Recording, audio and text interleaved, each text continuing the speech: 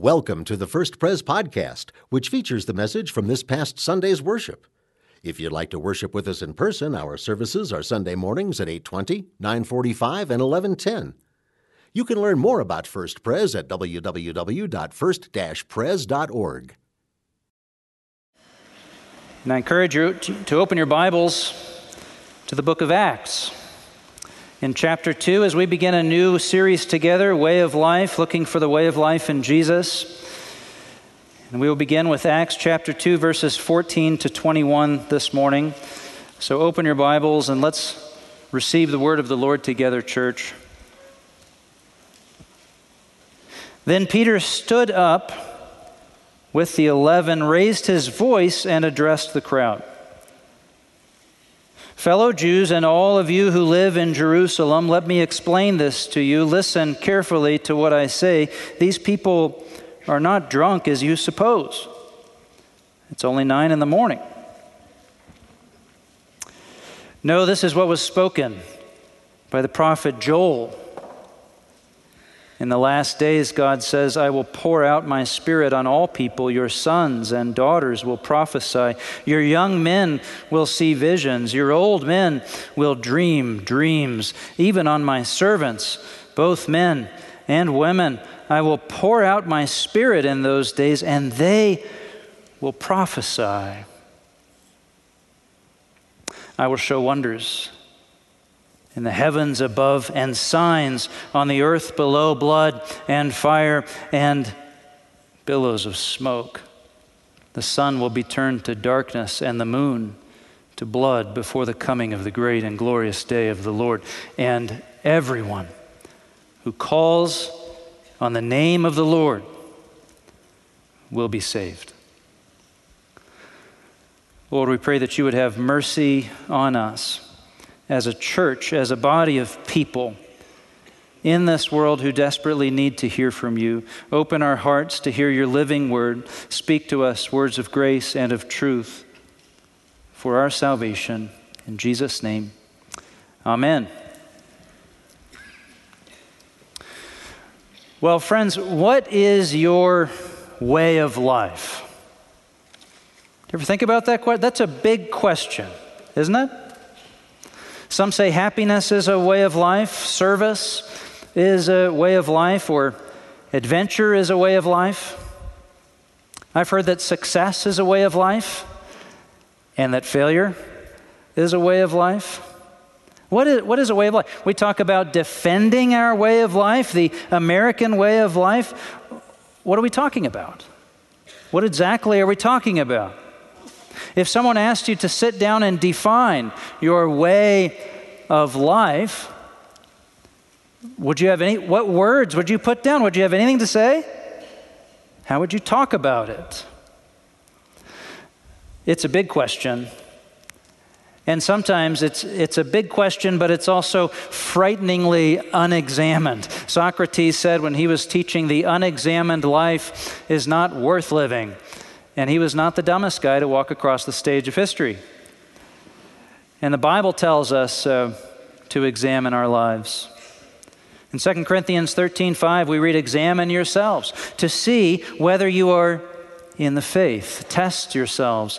Do you not realize that Christ Jesus is in you? Unless, of course, you fail the test.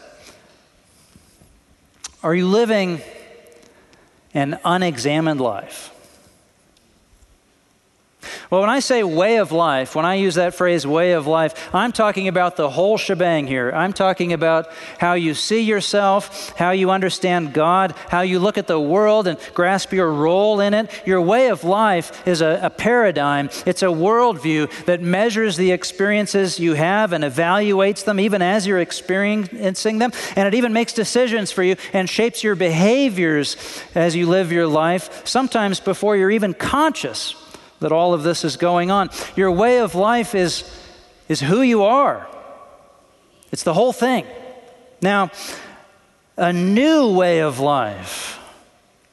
Imagine this. Imagine a new way of life. A new way of life is total transformation.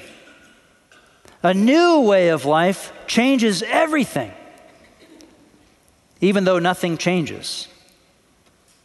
Follow me here, because that should have made no sense to you. A new way of life, a new way of life. But your job is just the same. Your house is just the same. The walls are the same color. Your car is the same car it was right before. It still makes that annoying little noise when you reach that certain speed, on the highway. Your kids are the same kids. They're having the same fights, breaking the same stuff, right? Your husband is the same husband he's been. He snores just as loud.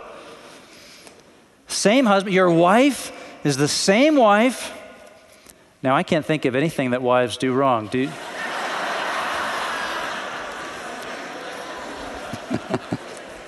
Can you?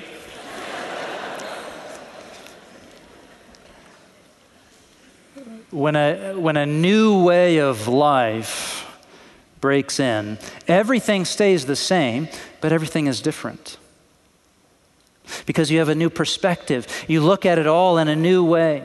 When you accept Christ, when the light of Christ breaks in on you, everything changes, even though nothing is different in your world. C.S. Lewis famously said, "I believe in Christianity as I believe that the sun has risen, not only because I see it, but by it I see everything else." Christianity, a life in Christ, the truth of Christ, is a light that illumines not just you, not just your religious life, not just your role in church. It illumines everything in the world, and everything is seen anew. It's a way of life. For the next 8 weeks, then, we'll be talking about the sermons of Peter and Paul in the book of Acts. The book of Acts is the next book after the four Gospels. It continues the story into the next chapter. And Acts is roughly broken up, if you don't know, into Peter's half and Paul's half. Okay. So we're going to listen to sermons from both of these men. There's a lot in the book of Acts, but we're going to focus on the sermons. Why? Because it's there. In these critical moments, when these men opened their mouths and the Spirit of God gave them something to say, it's in these moments that the way of life that we meet in Jesus, the way of life that they preach about, the way of life that the Spirit of God reveals to them, this way of life, it comes into contact with the way of life that the people are living. And we get to see the difference. We get to see the contrast. How different is the way of life in Jesus from these ways of life of the world. And you know what? As we go along, I bet you will find that you have allowed some competing ways of life into your own patterns and habits, your own way of thinking, your home, your family. So we stand to learn a great deal. We begin with Peter's sermon on Pentecost. Peter the fisherman, Peter the simple, uneducated man from Bethsaida of Galilee. Peter opens his mouth and begins to speak. Some say this is the moment that Peter moves from being a disciple to being an apostle. Now, do you know, Peter was not a way of life kind of a guy. Peter was not a philosopher. He was not a rabbi. He was not an educated man. He was not a theologian. He wasn't a guy used to making grand speeches or great arguments. Frankly, he wasn't really used to people listening to what he had to say at all. And here he is called to speak. Oh, and he was surprised. I'm sure he was surprised. And as were the 11 around him. Verse 14, then Peter stood up with the 11, raised his voice, and addressed the crowd, fellow Jews, and all of you who live in Jerusalem. Let me explain this to you. Listen carefully to what I say. He raised his voice, it says. Now, I wonder if that means that he started out a little quieter than that.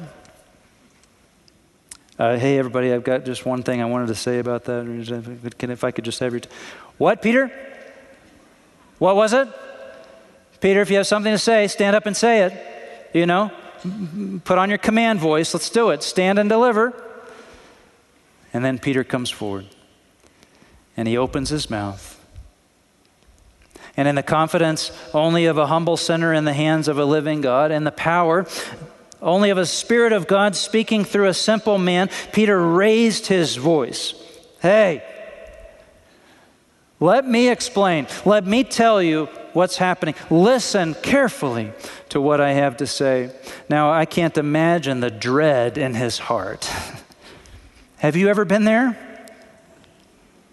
All eyes on him, all of a sudden. He has no prepared remarks. He has no title or authority by which to speak. And yet his mouth is open. So he gets started. Verse 15. These people are not drunk, as you suppose. It's only 9 a.m. Good start, Peter. Good. Solid. Okay, let's build on that. But you're out of the gate, okay? And then the God thing happens. A scripture occurs to Peter, you see. A scripture occurs to him. I should quote that. And as he opens his mouth, he's able to recite it word for word. The God thing moves in. Friends, if you're taking notes, if you ever have to speak for Jesus and have no idea what to say, the Bible is a good place to turn. The Word of God doesn't disappoint. Peter is no orator, but you know what? He's obedient. And he opens his mouth to speak. He will speak. He will bear faithful witness. And that willingness is all God needs. Peter's sermon is perfect timing. It was the Feast of Pentecost. This is a great festival held in Jerusalem every year, celebrating the gift of the Torah, the gift of the Word of God. It's a gift. And they would have a great party, a great festival to celebrate that we have the Word of God as a gift. It was a gigantic Bible party. Only it was crazy. It was a crazy Bible party.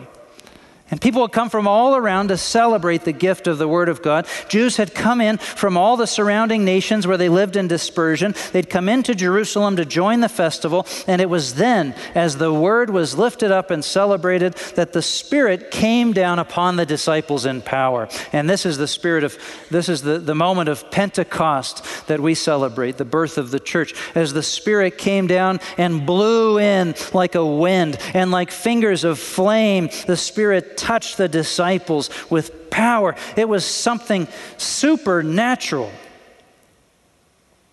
And it changed them.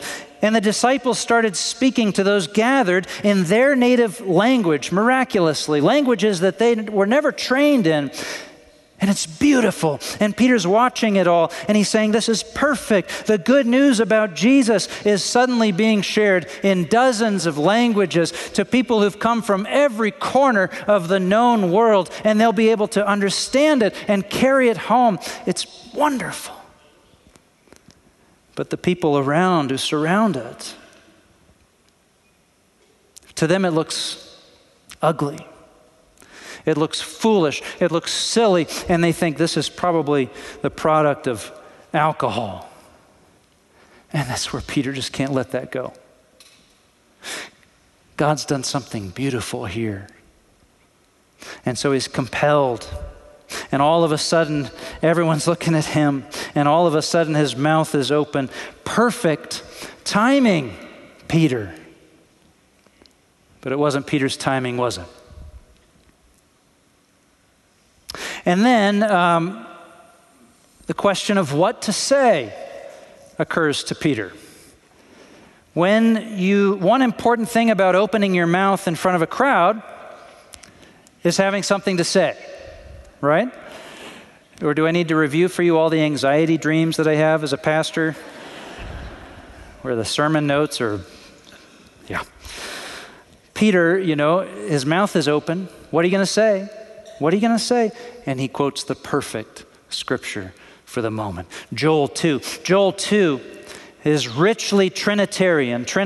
God is Father, Son, Holy Spirit, one God. This passage, it delivers us three terms for God: God, Spirit, and Lord, all doing divine God things, but each in a slightly different manner. It's the perfect Scripture. Peter must have known the church would need help understanding God as three persons, one God. He must have known we were going to engage in all of these debates and searchings, so he delivered the perfect Scripture.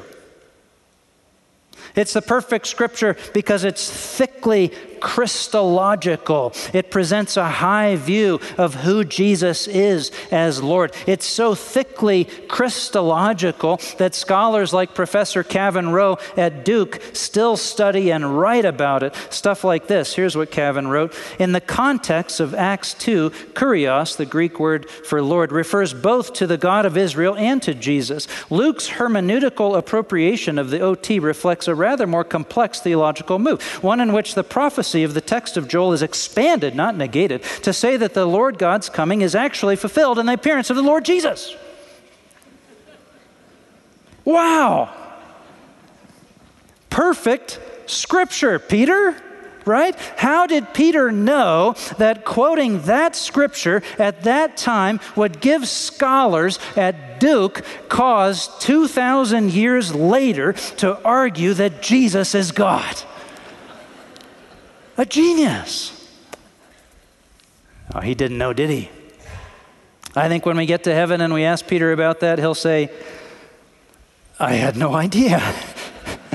That was in my devotion that morning. I can't tell you how many times as a pastor a word of God has been needed, the right Scripture has been needed, and you know it's just the Scripture that I was reading that morning, or it came to me on Facebook, and then you look like a genius.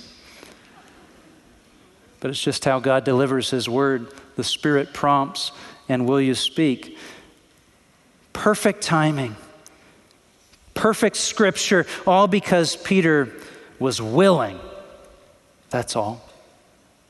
He was willing. God uses our imperfection to do perfect things. Now, all of that was just set up. The real sermon is about to begin. The main point, and it's a good thing, we need to get to the main point. But friends, the main point is this. Peter argues that God is there. In humble obedience, he opens his mouth, he speaks. And in his testimony to the Lord, he makes a profound argument. More profound, probably, than he himself even realized. He winds up arguing, making the argument that God is there. Peter makes an argument for the way of life in Jesus that recognizes the presence of God. Now remember who he's speaking to. He should have been quaking in his boots. I would have been quaking in my boots. It says he addresses, first of all, fellow Jews. That's probably all the Jews who've come from far and wide. But then he's also speaking to all you who live in Jerusalem. Now those are the leaders who just ended the Jesus movement. Those are the leaders who just convinced Rome to kill Jesus. Those are the leaders who are staring at Peter and thinking, how can I get that guy's head off his shoulders? And he stands to speak. He speaks anyway. He's compelled to speak. He can't do other but speak. And the reason is because God has done something. The Spirit has moved. Something supernatural has occurred, and everybody saw it. And so Peter stands to explain it. That's what compels him, that God did something, and it was beautiful. It was wonderful. It was amazing. It was glorious. And the people around him, they look on it and they call it ugly, foolish, meaningless, irrelevant, ridiculous. And Peter just can't. When God moves and he does something beautiful and the world can't see, they can't see. You just can't let it stand. And so Peter speaks. He speaks to testify to the religious people all around them. And what he winds up saying is, sometimes God does things. God is there. These religious people surrounding Peter, watching this happen, they had succumbed to what we would call a practical atheism. A practical atheism. Although they claimed to believe in God, they lived as though God did not exist. Although they prayed regularly, they lived as though God would never move. No expectation that God would move or do anything at all. Although in theory they were the most devoted to God in all the world, they lived their lives as though the material world is all there is. And so Peter had to say, no, God is there. And sometimes God does stuff. According to polls, Americans, 89% say they believe in God. 89%. But only 20% are in church on a given Sunday.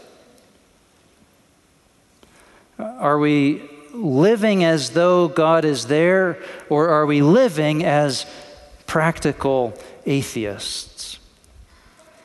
Or how about our prayer life? Are we quick to pray? Have you ever heard somebody say, well, I guess there's nothing left to do but pray?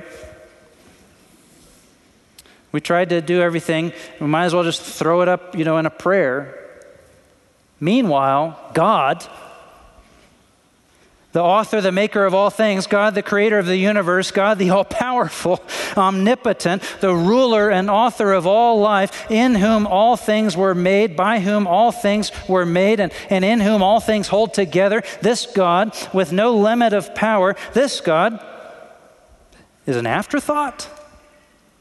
Are we living in the presence of God, or are we living as practical atheists? We're the religious people, right? We are the religious ones. We came. We're the ones who are at church on Sunday morning. But are you living as a child of God in His presence, or are you living as practical atheists? Why do we who believe in God want to live as though He's not there, as though He doesn't do anything, as though He never moves? This way of life, this practical atheism, this materialistic naturalism, it creeps in, even to our lives as believers. It creeps in, and we find ourselves forgetting that God is right there, and that from time to time God does stuff, God moves.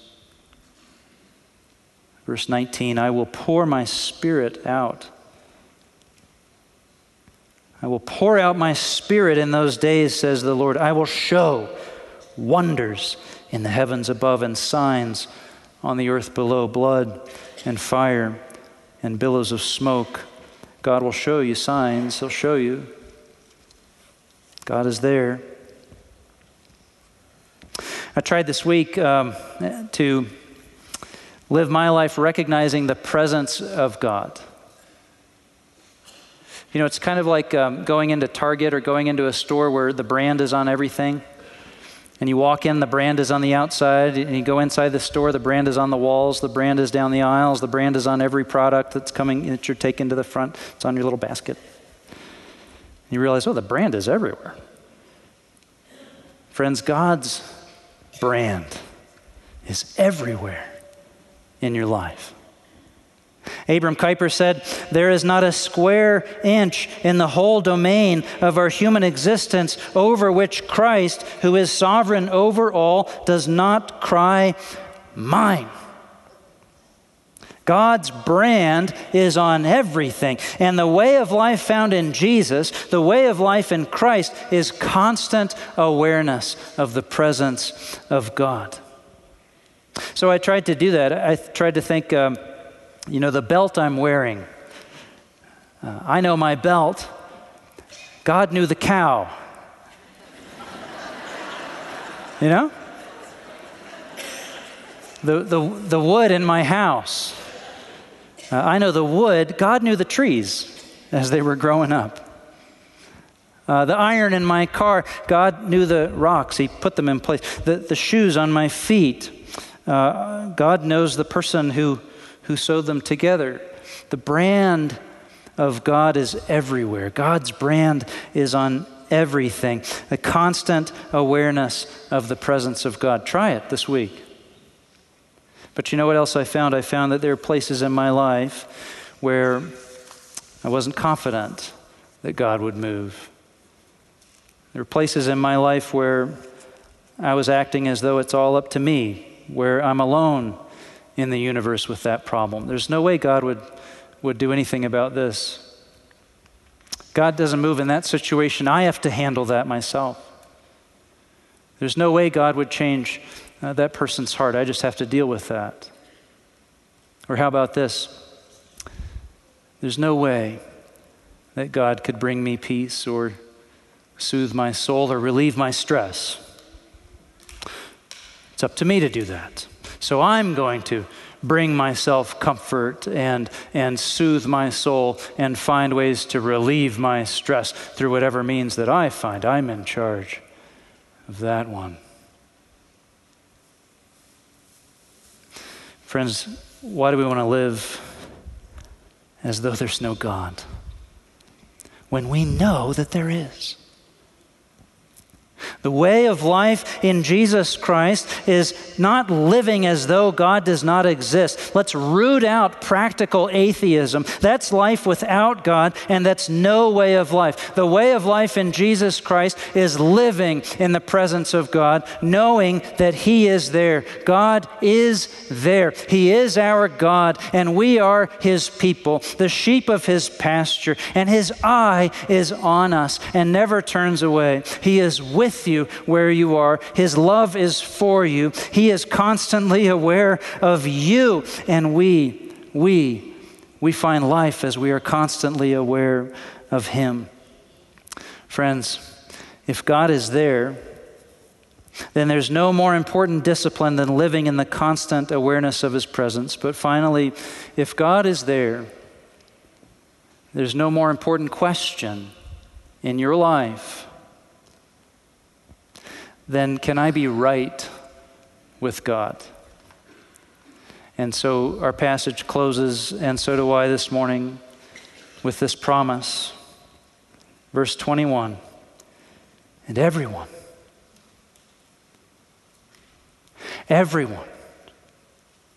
who calls on the name of the Lord will be saved. Let's call on the name of the Lord and find our way of life in Jesus. Lord, for me, I'm exhausted with a life trying to pretend that you're not there.